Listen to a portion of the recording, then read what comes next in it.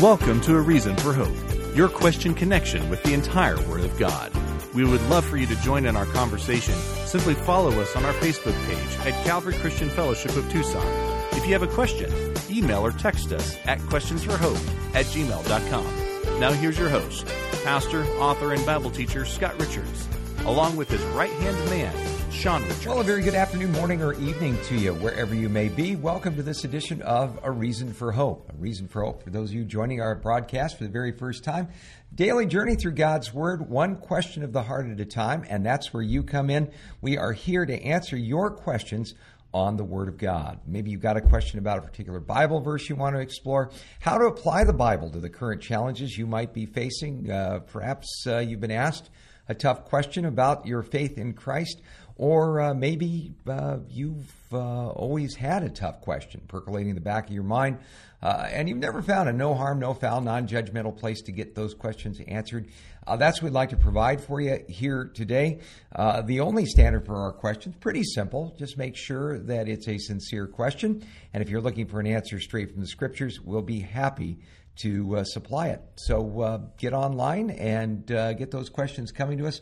We're already getting some great questions showing up on our different question feeds. Sean, if people want to get their questions to us, how can they do that? Well, you can join us on our website, calvarychristianfellowship.com. Click on the Watch Live tab, and you'll be sent to the video feed where we are live streaming from 5 to 6 p.m. Mountain Standard Time in the U.S. every single weekday. And that's also Pacific time, by the way. If you're on the West Coast, same time. Yeah, I'll note the exception because we here in the Wild West don't adhere to them fancy city folk and their daylight savings time. That's right. Another great reason to move to Arizona, but unless you're, I'll leave that alone. Anyway, when we're talking about answering your questions on the right side of the screen, you can leave them in the form of a comment, and we will be able to answer them as we are monitoring those things live. And as well, if you're joining us screen to screen, you can also see our email address spelled out for you at the bottom of the screen as well. Questions, forhope@gmail.com for those listening on radio. As well, if you want to join us on social media, we have a YouTube page, which is A Reason for Hope, and our Facebook page is Calvary Christian Fellowship of Tucson. If you want to give us a like or subscribe to us there, you will be notified when we are going live on those respective platforms. However, since we can't control when or why we will be taken down, we want to make sure that unless there's a technical difficulty and we give you prior notifications first, if you don't see us streaming on those platforms, our website will still be open, and of course our radio affiliates will keep us on the air so long as they'll have us. Yeah. We're looking forward to, of course, answering your questions, but that is how you can get a hold of us. Questionsforhope@gmail.com. And as well, let me get in the habit of mentioning this, our Twitter page, ScottR4H at twitter.com. That's Scott, letter R, the number 4, the letter H. I'll slowly get back into that groove. You can also send us questions through that as well by personal messaging us through that. But noting that point, if you want to take advantage of any or all, as long as they are sincere Bible questions. Those are the 3 rules. Yeah. They are sincere, they're about the Bible, and they are questions. We'll be happy to address them, even if it's coming from someone who perhaps either doesn't share our perspective or doesn't even share our worldview. We're happy to address them as long as they are sincere, and we are setting ourselves aside to address questions about the Bible. But since we didn't write it, why don't we address the author, make sure he speaks more than we do? That would be awesome. Lord, thank you that we have this opportunity to not only spend time looking into your Word, but Lord, spending time in your presence. I thank you that you've exalted your Word even above your name, your Scripture says. And you are far more concerned about us understanding and applying your truth than we are in even discovering it. In a world where there is so much confusion, we pray, Father, for the clarity that comes as your Holy Spirit does what you promised he would do. Guide us into all truth.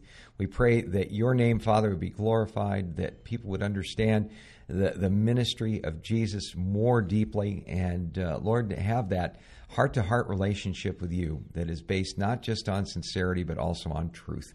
We ask you to do these miracles for us now and commit this time to you in Jesus' name. Amen. That is true. Now, Could have been happier news. If you're listening to us tape delay on the radio station, it will have been the day before. But at the time of this recording, that of course being on April 27th, 2022, it is Holocaust Remembrance Day. Yeah, Yom HaShoah, I should say, is the Hebrew name for this day. And it is a day where people in Israel and all over the world take a step back and remember exactly what happened during World War II, the Holocaust that took place there. Over 6 million Jews exterminated in Jewish concentration camps. The first official commemoration of Yad HaShoah took place in 1951. It was made an official Day of Remembrance in Israel in 1959. And each and every day it's held on the 27th day of the month Nisan on the Jewish calendar, unless, of course, the 27th would be adjacent to the Jewish Sabbath, in which case they move it about. One of the most important reasons, I think, to take time out of this broadcast to remember that it is Yom HaShoah today is twofold. First of all, we see study after study showing that anti-Semitism is rising by leaps and bounds in this world. And that's not just where we might expect to find it in countries that are dominated, say, by anti-Semitic religions like Islam, but also in secular societies. In Europe, anti-Semitism is doing land office business, and even here in the United States, we even have people in positions of political leadership making anti-Semitic statements, questioning whether, in fact, the Holocaust actually took place or not.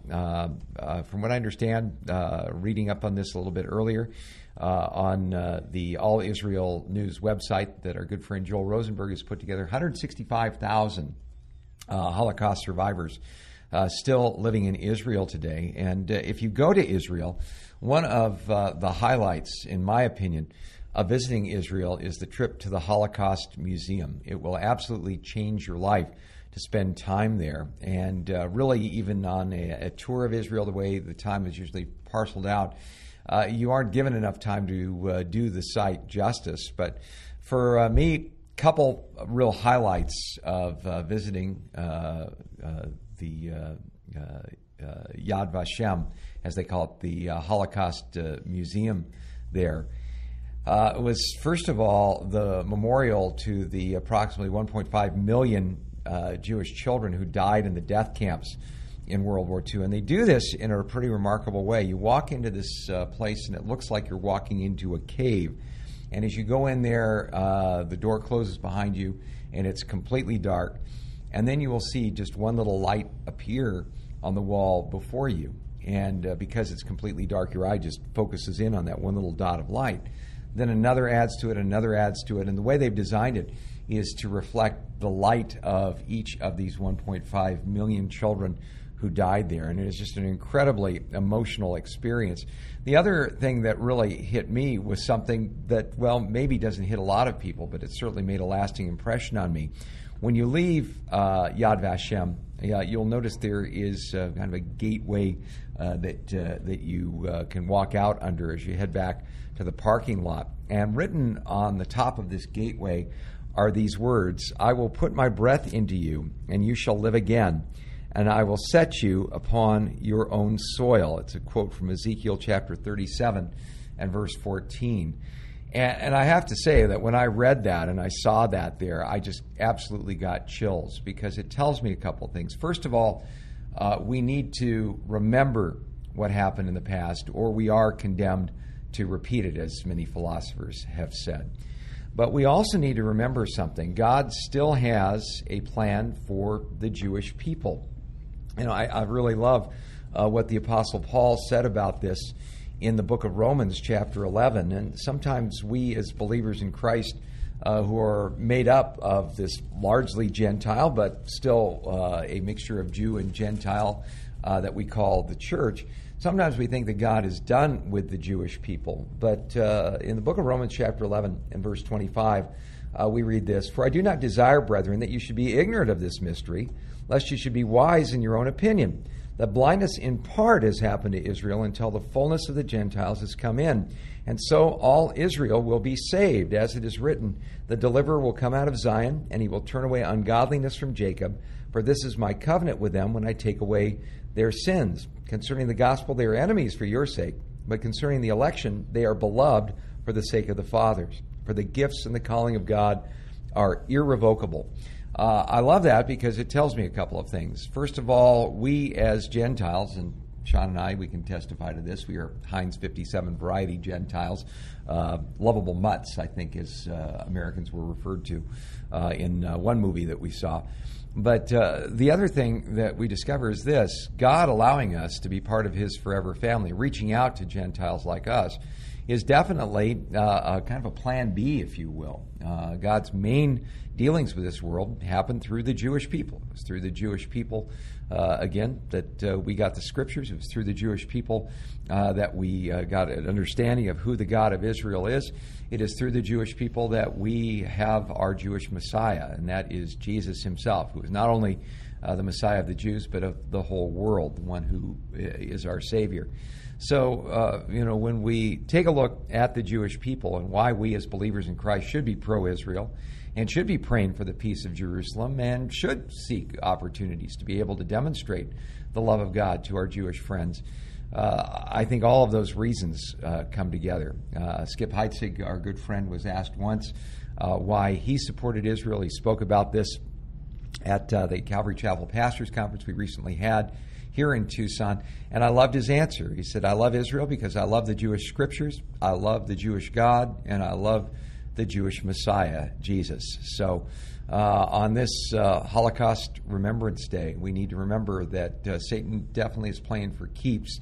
He definitely hates the Jewish people. In fact, tonight at Calvary Christian Fellowship, we're going to be teaching through a section of Scripture that can explain for us in no uncertain terms why the Jewish people seemingly have been set aside for such persecution, right? Well, not just set aside, unfortunately been the target for it, but the point of emphasis is, and we'll probably get more into that next week, when we're talking about the Jewish people, we don't see them as a superior race or those who are above reproach, but we not only love them like we would even people who wouldn't share our faith, not only because they're made in the image and likeness of God, but because, as we noted, three very special reasons. The first is given in Deuteronomy chapter 7, because the Lord loves them and we want to share His heart.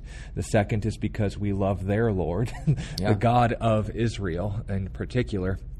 Is the God who not only revealed Himself in a moment of history, but cared even about us non-Jewish people, kind of broke the rules for how gods were understood in the ancient world. Right. And the third and most important reason is because, like anyone else on this planet, if they're the target of the enemy, we should be trying to help. And if there is an opportunity for us to pray for the peace of Jerusalem, it's directly tied into all of our redemption. So there are selfish reasons we benefit from it, as well as all of creation. Yeah. There are spiritual reasons. It's solidarity with God and aligning ourselves with His heart, and its association. It is, of course, the fact of history that God revealed Himself uniquely through Israel, and that's why we want their favor more than anyone else. Yeah. So, or at least alongside and above everyone else. We going out to our questions? Yeah, let's do it. We got an email that I guess it's been too long, but the individual doesn't give us their name, doesn't really have to. They want to know, could man really lied about the shape of the earth? He believes the answer is yes. The Bible describes the earth and its shape. What are your feelings? Thank you. To the individual who left the comment, the Bible doesn't say anything of the sort. We'll go through those passages in a moment. But when it comes to the flat earth theory and all of the sticky shenanigans that we get involved with when it comes to that, we've given them enough credit, like we would those who would hold different views about the end times, different views about maybe even biblical history. The same is true for the biblical present. If someone claims to be a flat earther, it's not a symptom of them not being saved, but it is a symptom of a very inconsistent reaction to something that we all can honestly relate to. Now note, what we relate to and how we react are two different things. This is what we'll address in a moment. Yeah. But when it comes to what we have in common, this is always the best way to start a conversation. What can we say that is going for the flat earther? The reason why this has not really even gained popularity, there's always been odd cultures that have made various claims about the earth, but when it comes to the age of the internet and all of this information being accessible to us, there are two great curses when it comes to information: too little and too much. And when people are exposed to too much, they can become jaded, they can become cynical, and especially when that information is so overwhelmingly from people that you have fewer and fewer reasons to trust. Right. Now, we all can agree we don't like it when we're being lied to. And when a certain group or a certain individual or even a certain field of study continuously puts themselves forward again and again and again as this source and authority on all truth, and then violates that trust, and especially in ways that harm us and others around us personally. We can give examples in modern day, but the YouTube overlords will take us down. The point being made is this: when the flat earth mentality is formed, it's not because someone just woke up one morning and said, I'm going to adopt an archaic view of cosmology. No, it's because... That's rarely happened to me. No, I can't say for myself either. Yeah. But when it comes to those who hold these views, you'll find they're very passionate about this. Why? Because it's an emotional reaction to deception targeted at those who regularly give information that we've been taking for granted. Now, you know that we encourage on this broadcast to check out what we tell you. We don't hold ourselves up as the end-all, be-all of all Bible study, which is why we back up what we say with explanations and citations from Scripture. Sometimes we don't go into it as much as we'd like, but the time is still limited, so hopefully you can give us grace in that regard and ask for clarification in future questions. The point, though, is when someone adopts a flat earth theory, it's not a conclusion based on data. It's a view on the sources of that data and saying whatever they have told me, because they violated my trust one too many times, I'm going to proactively not just pursue, but promote the opposite. If the NASA scientists are going to claim the Earth is spherical, I will claim the Earth is flat, not because I've seen data that concludes this. I've concluded that they're wrong. Therefore, anyone who says what they don't say is right. Now, that's a logical fallacy, but we're not getting into cosmology. The question is limited to the Bible. Yeah. So before we get into the scriptures they would use to say, well, the Bible says the earth is flat, maybe in a positive sense from Flat Earth Society, or in a negative sense as an objection to it from atheists and skeptics. Anything more we want to add before we get into those verses? Well, I think you hit the nail on the head. So much of it is a reaction to feeling like we've been lied to. And I think a lot of that fuels things like, oh, did you know the moon landing was faked? And so on. Talk to people like astronaut Buzz Aldrin about that, and he gets quite adamant about the fact that it wasn't faked because he was in fact there. If he was paid off. If you have this conspiracy that this whole thing was faked, no one that was a part of the moon landings has ever indicated such a thing. And you would think of with the hundreds and hundreds and hundreds of people that were absolutely essential to pull off a moon landing, for instance, one of them would have turned tail and said, oh, it's all a big fake. None of them ever did. And the fact of the matter is we can take pictures of the remnants of the Apollo missions that were there on the moon and so forth.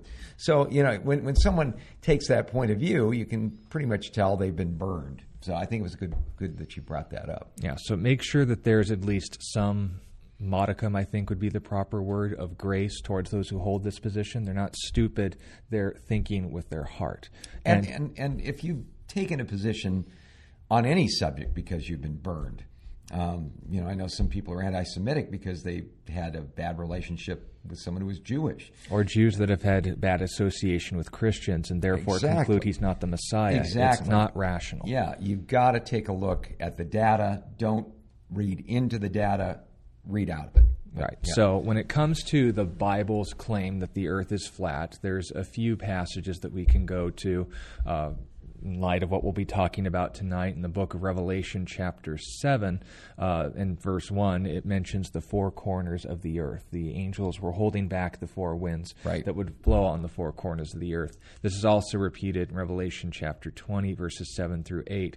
It also is mentioned in Isaiah chapter 11 and verse 12. He will raise a signal for the nations. This is English Standard Version. He will assemble the banished of Israel, gather the dispersed of Judah from the four corners of the earth. And then, of course, other examples of this. Now, first of all, we need to clarify, if you make the assumption before reading the text that whatever you say that's in line with NASA or whoever you don't like is a lie, that's not an objective way of looking at the passage. Right. Is there another option that is more rational, more informed to conclude the Bible is describing the shape of the earth? Since it has four corners, that means that it's a square. Well, I can Rubik's Cube. Yeah, I can make that claim all I want, but here's the problem. If I look at the Marines ad in the, I believe, 1970s, where they say, for the four corners of the earth, we are there. Well, I would make, I guess, with Peter Martin present, he would be able to approve any of the humorous notes about the Marine Corps stereotype, but I think the ones who would be under the, I guess, payroll of NASA wouldn't include the United States Marine Corps. They're not in opposition to this. They're using what's called in English an idiom. Yeah. And this exists in other languages as well. Yeah. If they are describing four corners, how else could that be used? Could it be describing a shape? Yeah, I've done it in math plenty of times. It could also be describing what? North, south, east, west. Yeah, 4 points of the compass. So if I apply that in that way, does it make sense given the passage? Well, every direction God will gather together his people. From every direction, these angels are about to pour on judgment on the earth. From every direction, people will come and gather to this, to, I guess, invade the Jerusalem that Jesus will rule from at the end of the 1,000-year reign. Right. That makes as much sense as the person who would infer on the passage, this is describing the shape of the earth. But you'd have to make another assumption that that's the purpose of the passage, when in Isaiah and both times in Revelation, descriptions weren't what were in mind. It was just describing everywhere. Yeah. Another example, and anything more you want to add to that? Well, it's reminiscent of the phenomenological language that we find in other passages of Scripture, like from the rising of the sun to the going down of the same, the name of the Lord will be praised, the Psalms says.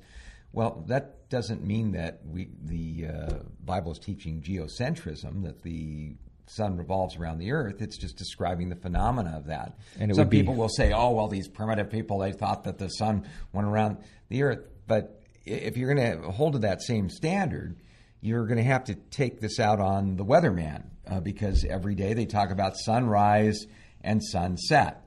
Well, shouldn't they just talk about Earth rotation instead of using those? Well, it's a convention. We all understand exactly what it means. That's exactly what the Bible's doing there. And it's also important to note the type of literature that you're reading. For example, passages are quoted from the Psalms of all places to say, well, the earth has ends according to the Bible. In Psalm 67 and verse 7, it says, God shall bless us, let all the ends of the earth fear him. And in Psalm 98 and verse 3, it says, he has remembered his steadfast love and faithfulness to the house of Israel. All the ends of the earth have seen the salvation of our God. Now, if that's assumed to be a description of the earth, clearly they should have picked a more historical source than a poetic one. Because if the genre of the literature is expressive, not descriptive, I have to justify my interpretation of the Psalms for this to be a description of the earth rather than an emphasis on God's love being shown everywhere, exactly. As far as you want to go. And another example of this is like Psalm 75 and verse 3 that says, when the earth and all its people quake, it is I who hold its pillars firm. A flat earther will say that, well, see, the earth has pillars according to the Bible, and so it's flat and it sits on pillars. But that's not what is being talked about here. Other passages also refer to the earth's pillars, like 1 Samuel chapter 2, but it certainly shouldn't be taken literally in the sense of woodenly. It should be taken literally in the sense of saying, oh, what am I dealing with here? I'm dealing with poetry. They are using an example of something we do understand, like the pillars that would be used to put up a house, to teach us something about God's ways of dealing with his people and how God deals with things here on earth. Basically, what God is saying is that the world is God's construction, and he guarantees its stability. That's all that's being said there. And we can go to other passages like in Daniel 4 or in the Gospel of Matthew, or in other passages as well, where Satan brings Jesus to a high mountain and shows him all the kingdoms of the earth in their glory and says, all these I will give to you if you bow down and worship me. Now, it's inferred on the text, as well as in Nebuchadnezzar's vision, that all the nations could observe this great tree that was in Nebuchadnezzar's dream. There's your first strike. Yeah. But the point being made still stands. They'd say, well, how could all nations see something if they're all in this spherical interaction? And that, of course, is inferred on the Bible, not taken from it. Well, I look at the passage very plainly and ask, all the kingdoms of the world in their glory? Well, I know one kingdom that was in their glory at this time, the Roman Empire. You could argue maybe on dates the Parthians were pretty high up there. You can maybe look over and see the Aztecs. But how high, and you and I have been to Israel, how high on a mountain would you have to go to see every kingdom? You can't. Right. So if the literal, or in this case the hyperliteral and inferred flat earth interpretation is nonsense, what should we do? Seek another sense.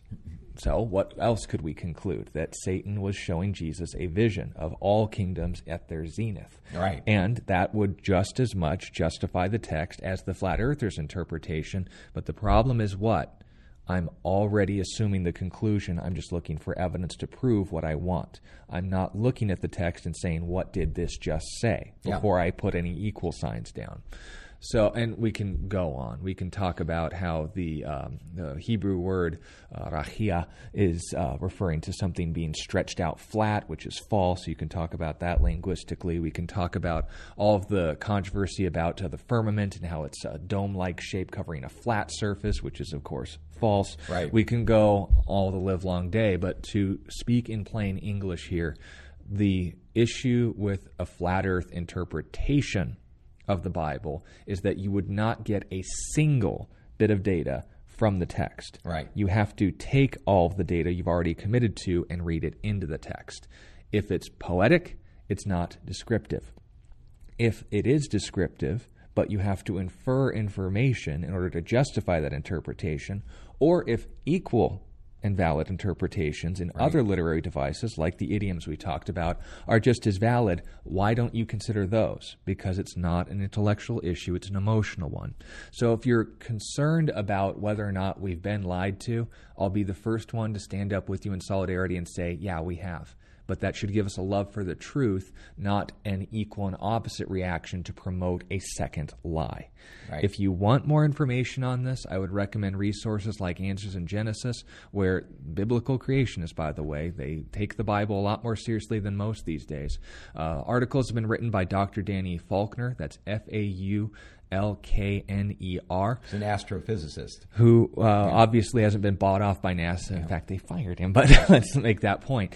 If we're talking about this issue, we need to make sure that it's based on information, not reaction. And if you hold this position because you've been burned, hey, I'm sorry that happened to you. But make sure that you don't respond to one lie with another. Yeah, and conversely, there's some people who say, oh, no, the Bible teaches that the earth is spherical. And they'll point to passage like Job 26 and verse 7 that says he stretches out the north over the void and hangs the earth on nothing. Or Isaiah 40 and verse 22, it is he who sits above the circle of the earth, and its inhabitants are like grasshoppers. These are not teaching specifically, although they allow for a spherical earth, they're not specifically teaching that. So some people say, well, why does the Bible teach us about the fact that the earth is a sphere? Well, we got to understand what we're dealing with when we're dealing with the Bible. The Bible doesn't claim to be a book exclusively on cosmology, how the universe exists and so on. everything it says touching cosmology is true, but the point of the Bible wasn't to explain all of those things. It doesn't claim to be a book on geology either. But everything the Bible does have to say touching geological issues is, in fact, true.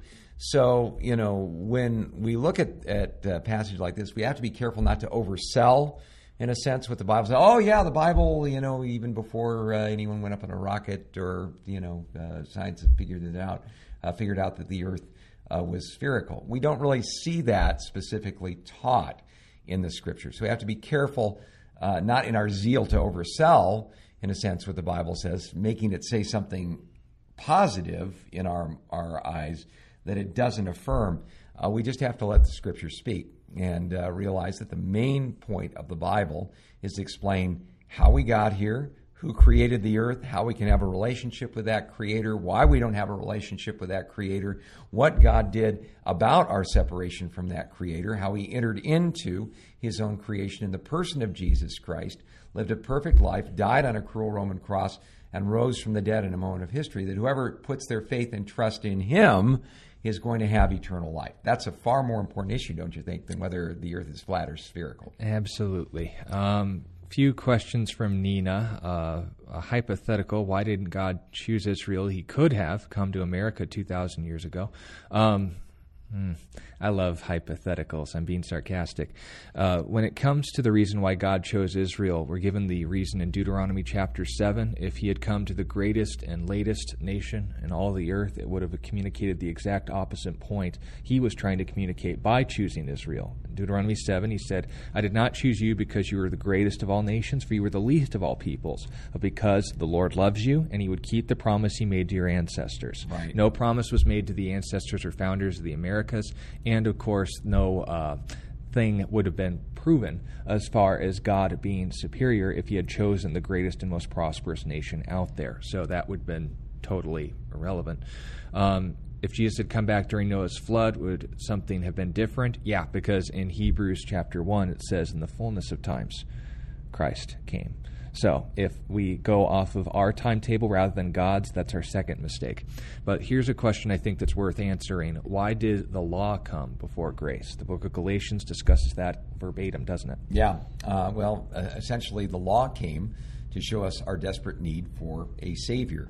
It diagnosed our problem like no other. Now, again, there's different aspects of the law. The law was given as a series of guidelines for a theocratic nation, a nation which the Lord was God to be able to operate. It was given to illustrate to them what it meant to worship God, how they could draw close to Him in spite of their sinfulness, hence the sacrificial system. It was given to reveal to us how we should conduct ourselves as people in a way that not only is going to draw us in a relationship with God, but is going to greatly enhance our chances of finding happiness and fulfillment in this world. And all those things were fine as far as they went, but what couldn't the law do for us? It couldn't fix the problem. It only identified it. Yeah, an illustration I think that points out the place of the law in the grand scheme of things is almost like going to the doctor and the doctor saying, well, we think you have this potentially fatal disease. How about if we do a MRI on you and find out if you've got that disease or not? So they put you in the MRI, they come back and they go, yep, you got a fatal disease, all right. The MRI shows it. Could you imagine what your response would be if you said, well, what are we going to do about it? Well, we could run you through the MRI again and see if it helps. No, the MRI can't help you with the disease. It can only show you have the disease.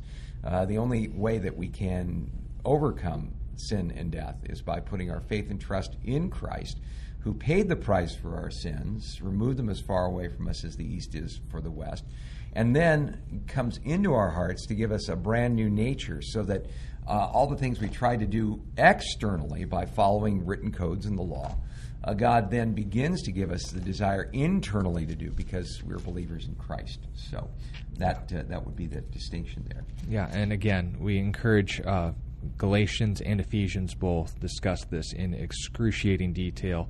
Galatians 3 through 4, as well as Ephesians 4 through 5, go into further detail. We'd encourage that for your own reading. And Romans 6 through 7 as well talks about the role of the law. And the Apostle Paul gives us a breakdown about how his own MRI came back when he tried to take a look at his heart through the lens of the law. All right. Question as well on our website, who wants to know, what is the best prayer to pray for our world leaders if there's one in the Bible? Be very careful with this mindset that, if they prayed this in the Bible, therefore that's how I should say it. Jesus said directly in Matthew chapter 6 that you shouldn't pray like the heathen do, knowing for their many words or their repetitions or their quotes and incantations. Even when he gave the famous quote-unquote Lord's Prayer, which he himself never had to pray because it includes forgive us our sins, he was making the point of emphasis in this manner pray.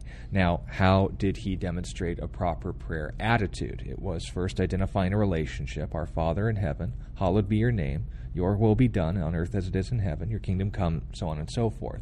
God was the focus because he's the audience. You're talking to him. Yeah. Give us this day our daily bread. Acknowledge your physical needs. Forgive us our sins, your spiritual needs, as we forgive those who sin against us. Call for greater holiness. And lead us not into temptation, acknowledging that as the case, but deliver us from the evil one. And then concluding with the one you're still again talking to, for yours is the kingdom, the power, and the glory forever. Amen. Now, why did I go through that? I thought we were talking about world leaders. Well, understand that when you pray, you are talking to God. If my heart is for a world leader, I should talk to God about it the same way I would talk to you about it. Note, there is a degree of respect that should be held when you're speaking to the creator of everything. But if you understand the relationship that's in place, Romans 8 gives us a good overview of this kind of, I guess, balanced and childlike attitude we can have. It's helped me to begin my prayers just to kind of get off that rote and formalism, the Lord mantra that we get into. Oh, Lord, I want to just, Lord, all those things. It helps me break the habit by saying Dad.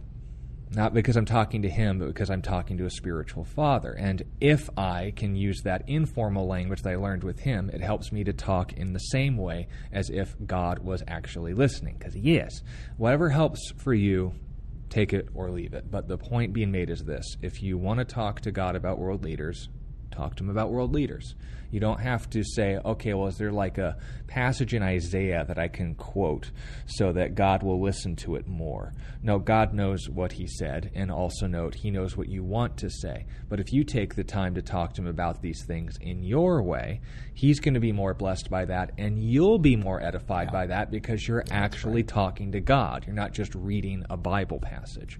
That would be something we'd want to promote caution about, is saying, are there prayers in the Bible? Don't get locked into that trap. And if you do pray along with a prayer in the Bible, like the Lord's Prayer, is make sure that you're praying it with the meaning and looking at it as a pattern of prayer, not as some open sesame kind of thing. As far as praying for leaders in this world, there's 3 passages, I think, that we need to keep in mind. If, in fact, that we're going to be right on in terms of our attitude towards world leaders. 1 Timothy chapter 2, verses 1 through 4 says, I urge then, first of all, that prayers, petitions, intercession, and thanksgiving be made for all people, for kings and those who are in authority, that we may live a peaceful and quiet life in all godliness and holiness. First reason that we should pray is it's going to be to our benefit if we pray for these people. It's going to accrue to our own godliness and holiness. We notice as well, it says, this is good and pleases God our Savior, who wants all people to be saved and to come to a knowledge of the truth. Well, maybe there's some world leader or local leader that just really gets your goat and drives you crazy. Hey, if nothing else, you can pray for them to get saved and learn to see things God's way. That way it takes us out of the bitterness game and puts us in a place where we are walking more in love rather than putting down people and questioning their motives and so forth. Also, a very interesting passage in Jeremiah chapter 29 and verse 7. God told the Israelites in exile to pray for the welfare of Babylon. He said this, seek the peace and prosperity of the city to which I've carried you into exile. Pray to the Lord for it, because if it prospers, you too will prosper. So you pray for your leaders, you're praying for a blessing upon yourself. And finally, Romans chapter 13 and verse 1 says, let everyone be subject to the governing authorities. There's no authority except that which God has established. The authorities that exist have been established by God. Now, I love that because God's in control. And sometimes when I spend a little bit too much time on the interwebs and I get bombarded by all of the crazy policies and sometimes flat-out God-rejecting policies that are out there, it seems like I'm watching one of those Left Behind movies or something. And there's part of me that grieves about this. I've always been raised to be patriotic and love my country. And when I see us going in the wrong direction or abandoning the Lord, it does grieve my heart. And the problem with my grief is that my anger doesn't work the righteousness of God. And so I have to take a step back and I have to say, okay, Lord, you see what's going on here.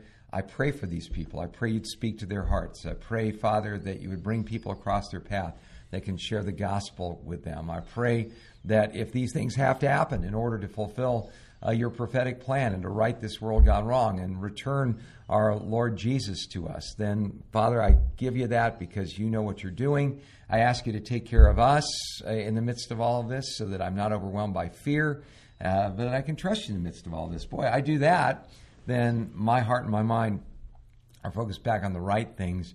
I just don't want to get to a point where I'm so reactive to all the crazy stuff that goes on that I learn to deal with this world just like the people that I'm concerned about who don't know the Lord are dealing with it. I have to remember that God is there, that God cares, and that God has a plan. And the more I do that, the better off I am. All right. Two questions, I suppose, from Yari. Where two or three are gathered together, I am in the midst. What's the proper context of that statement? Yeah, well, what Jesus is speaking of there is church discipline, isn't he? Yeah, and of course, restoration being the goal. If we're talking about establishing, obviously that's a quotation from the Old Testament regarding law and the accusations in court. But Jesus wasn't establishing a court system with the church. He was establishing a following, someone who would not only have the set of beliefs that he emphasized, who he was and what he did to prove it, but also that they wouldn't be alone, and that in this union they would be able to keep things in order the way God kept things in order in his nation. So note the common theme, the relevance of the quotation, and finally the source and the application. In the immediate passage, as you stated, it was regarding the restoration or condemnation of a brother who's in some sort of fault with you based on whether or not they receive correction. Yeah, and whenever you're involved with correcting someone, especially spiritual things, and people find out we do a Bible question and answer program, sometimes I laughingly say, yeah, we talk about all those things your mom told you never to discuss in polite company. Why? Because you get involved with spiritual conversation. Man, I'll tell you, people get madder than a wet hen so fast to make your head spin. Everybody's got their conviction and so forth. So, when Jesus laid out in Matthew 18 these steps of restoring somebody who's sinned against you, you go to them privately. Matthew 18:15 says, if they listen to you, you won your brother. You don't tell 15 people about it. You go and keep it as limited as you can. Then you go and bring 2 or 3 witnesses that everything may be established in not just people that have seen exactly what the sin is, but hear out both sides of this and see the reaction that's involved with all of this and establish what the truth of the matter really is. If the person doesn't listen, then you take it to the church. If they don't listen to the church, you separate them from the church with the idea of restoration if they turn again. But as you can probably imagine, you get involved with that business, people get bent. People get really upset. And one of the questions that always comes up when someone is disciplined in a church discipline setting is, well, who gave you the right to do this? Well, that's where Jesus' statement, where 2 or more would gather in my name, I'll be there in the midst. In my name. Now understand, we are operating in Jesus' name when we do things Jesus' way. And by disciplining people who are in unrepentant and open sin in the church, people won't like that, but we don't really care in a sense because we're more concerned about how Jesus would look at this. We want to operate in his name. And he backs up this procedure by saying, when you do this, and that person says, yeah, says who? You can say, well, says Jesus. And he's right here in our midst, and he's hearing every word that you're saying. And they're like, I don't believe that. Well, believe me, God is not so subtle about revealing to people when they get off the path and correcting them and bringing them back. Sometimes being taken to God's woodshed is less than pleasant. If you don't believe that's true, I highly recommend you read through 1 Corinthians chapter 5, where a guy in Corinth was taken to the woodshed and in no uncertain terms turned over to Satan for the destruction of his flesh. So when we see something like this, first of all, the immediate context is the backup that we need spiritually to know that when we follow these procedures, when we speak the truth in love, and we're dealing with someone who needs that kind of correction, we got the Lord backing us up every step along the way. That's really important. Now, does that mean that passage is not valid in terms of saying, well, when we gather together before the Lord, He's present with His people? Well, I can think of some other scriptures that are far more applicable to a general gathering of God's people. First of all, we see in the book of Revelation that in Revelation chapter 1, we are told that God holds the seven stars, or the seven pastors of the churches, in His hand, that He walks among the lampstands, that Jesus knows our works. I would say that implies His presence with us. We're told in Psalm 139 that we can't get away from the presence of God. He's always with us. But as far as God's special presence with us, I think of Hebrews 13:5, where God says, I will never leave you and never forsake you. So when God's people gather together, He is, in fact, there in the midst, and we can know that for sure. All right. And then as a follow-up, how do we avoid taking things out of context in Scripture? Well, I think you said something earlier that I was reading some of the notes you put together for our study in the book of Revelation. And one of the things that I think we can do to make sure that we aren't getting things out of context is something as simple as asking ourselves those basic questions they teach you in journalism school about how to get to the bottom of a story. You ask some basic questions: who, what, where, when, and why. If we take a look at Scripture and we ask those questions, it's going to keep us from getting involved with Scripture twisting. Does the Bible warn us about that? Yeah, when it comes to, for example, in 2 Peter chapter 3, he discusses those who twist the Scriptures to their own destruction, but it's prefaced with people who have essentially become cynical, that they say, things have been the same from the very beginning, but this they willfully forget, that the earth standing in water, of course, being flooded with only certain people being saved. He leads up to this example of false prophets, and basically the last 8 books of the Bible are all dealing with this, because imagine that. Liars are going to lie, figures are going to figure. Yeah. But the point that was made in all of these is, first of all, and you can read this in Jude as well as in, I believe, 1 Peter, or 2 Peter as well, chapter 1, God will deal with them. Make sure you're not one of them. You avoid being one of them. Why? By acknowledging first what Peter made the preface of. Some things are difficult to understand. Yeah. You come to the Scripture with a sense of reverence and a sense of respect, and realizing this is going to get above my pay grade at times. You bring people into your life who have spiritual and intellectual gifts who can help you with this, right, but you check out their responses. You don't just let them do the thinking for you. The second way to avoid getting things out of context, and again, it's important to have this in mind, I'm fallible. I want to be one step ahead of myself in this sense. What else can I do to avoid this? Well, secondly, don't get intimidated when you see the words Bible on the cover of the book, because the Bible is not a book, it's a collection of 66 books, all affirming and verifying one another. Yeah. If we recognize that and treat it as such, then we might almost consider it a blessing, because these are shorter than the books we're used to reading.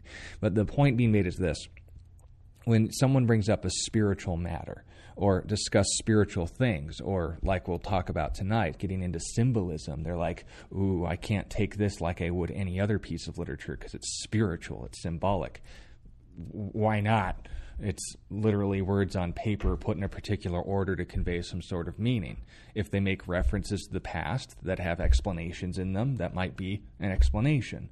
If it's a sign and it says so in the text, like Revelation chapter 12, for example, a sign isn't the destination, it points you to the destination. So What's the destination? Do I keep that in mind? John 5:39 might be a hint. Yeah. Yeah. You search the Scriptures, for in them you think you have life. These are they which testify of me. Right. But that's your hermeneutical key.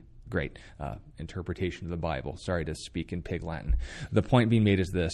If I get intimidated and I treat the Bible as if it can't be treated like anything else, I'm going to get slippery because I'm putting on slippery shoes. Yeah. I can't fall into the mindset of saying I should take this as anything else than words on paper, but I should regard the conclusions from those words based on their source, and that's also key. The third thing I think that's important when it comes to these things isn't just, again, asking the plain sense and the context, not just avoiding intimidation, but as you mentioned, Yari, not pouring out gems from the storehouse of ignorance. If you don't know something, admit it and treat the text accordingly. And a real dangerous sign that we're drifting in this direction is when you're at a Bible study and someone says the famous words, "This is what this passage means to me." Now, if what you're saying by that is, this passage has been meaningful in my life in terms of application, that's great. Share away. But if you're saying, yeah, this is my take on it, I just think, that this is what it means. Well, be very careful, because I really don't care what a passage means to you, and you shouldn't really care what a passage means to me. What we should really care about is what was the author's intent in communicating this passage. What does this passage mean to God? And I think if you can go into a Bible study setting with that in place, it's going to serve you really well. Let us know if that helps you out, Yari. Again, people will continue to have their own agendas. The key is to not be one of them. People will continue to make mistakes. The key is to not be the ones who do. Hey, I got a great question for us here. I can't wait. From Holly. It says, what are your thoughts on the tonal change of the wrathful and just God in the Old Testament and the comfort of Jesus in our salvation in the New Testament? Some people say that there are two gods. The Old Testament God is vengeful and wrathful and bloodthirsty. The New Testament God is simply a God of love. How would we respond to that? Okay, let's read that wrathful and just God. This is the book of Hosea, chapter 11. When Israel was a child, I loved him, and out of Egypt I called my son. As they called him, so they went from him. They sacrificed to the Baals and burned incense to carved images. I taught Ephraim to walk, taking them by their arms, but they did not know that I healed them. I drew them with gentle cords, with bands of love, and I was to them as those who take the yoke from their neck. I stooped and fed them. He shall not return to the land of Egypt, but the Assyrian shall be his king, because they refuse to repent. And the sword shall slash his cities, devour his districts, and consume them, because of their counsels. My people are bent on backsliding from me. Though they call to the Most High, none at all exalt him. How can I give up on you, O Ephraim? How can I hand you over, Israel? Can I make you like Admah? Can I set you like Zeboim? My heart churns within me. My sympathy is stirred. I will not execute the fierceness of my anger. I will not again destroy Ephraim, for I am God and not man, the Holy One in your midst, and I will not come with terror. Wow, I'm just shaking in my boots with all that wrath and vindication. Yeah, the brokenheartedness of God, right? Yeah, and this description of him teaching a child to walk by putting little strands and stuff and just watching them. It's so intimate. And Psalm 103, I think of verse 6, where it says, he made known his ways to Moses, his deeds to the children of Israel. Oh, Moses and the children of Israel, that's all about wrath. No, it says that the Lord is compassionate and gracious, slow to anger and abounding in loving kindness. In other words, if you're reading it right, that's the God you meet in the Bible. Now, he is nobody's fool. He is a just God, but he is also compassionate and gracious. Now, what about the New Testament? Is it just all kind of warm fuzzies and, Jesus just showing us grace and love? Well, let's go to the gentle and hippie Jesus holding a lamb on his shoulder and not harming a fly. This is the book of Revelation, chapter 19. Now I saw, and this is verse 11, heaven opened, and behold, a white horse, and he who sat on him was called Faithful and True, and in righteousness he judges and makes war. It goes on to give Old Testament references to explain who this is, but I think verse 13 is fairly plain. His name is called the Word of God, and he's also wearing a robe dipped in blood. The armies of heaven, armies, clothed in fine linen, white and clean, followed him on white horses. Out of his mouth goes a sharp sword. The significance of that was explained in Revelation chapter 1. And with it he should strike the nations, and he himself will rule them with a rod of iron, quoting Psalm 2. He himself treads the winepress and the fierceness and wrath of Almighty God. That's a reference to Zechariah. And he has, and Isaiah as well. Yeah. And he on his robe and on his thigh a name written, King of Kings and Lord of Lords.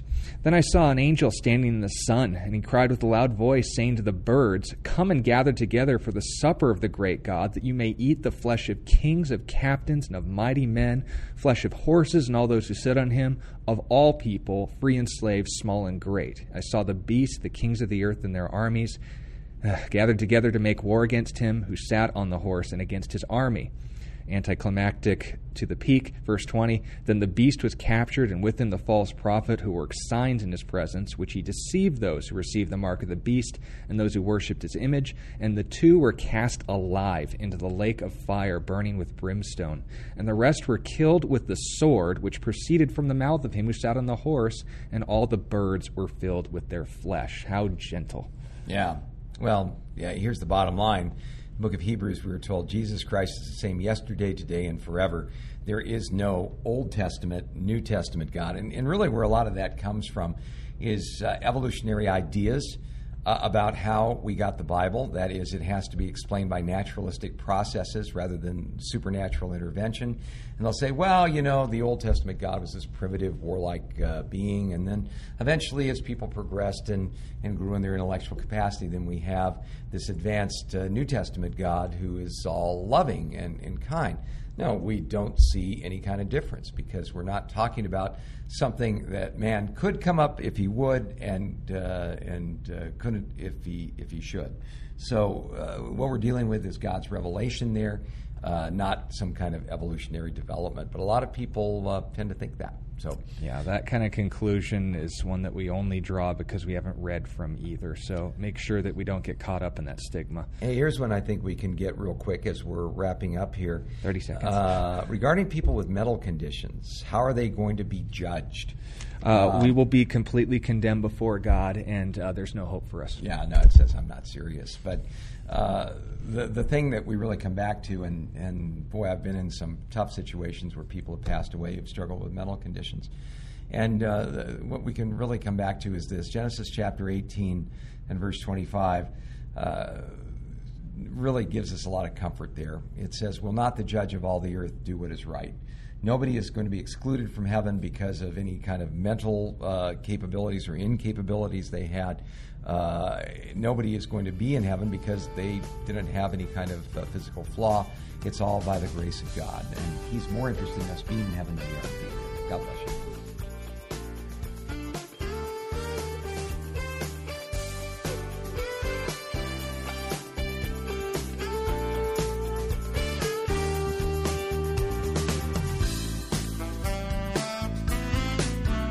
You've been listening to A Reason for Hope.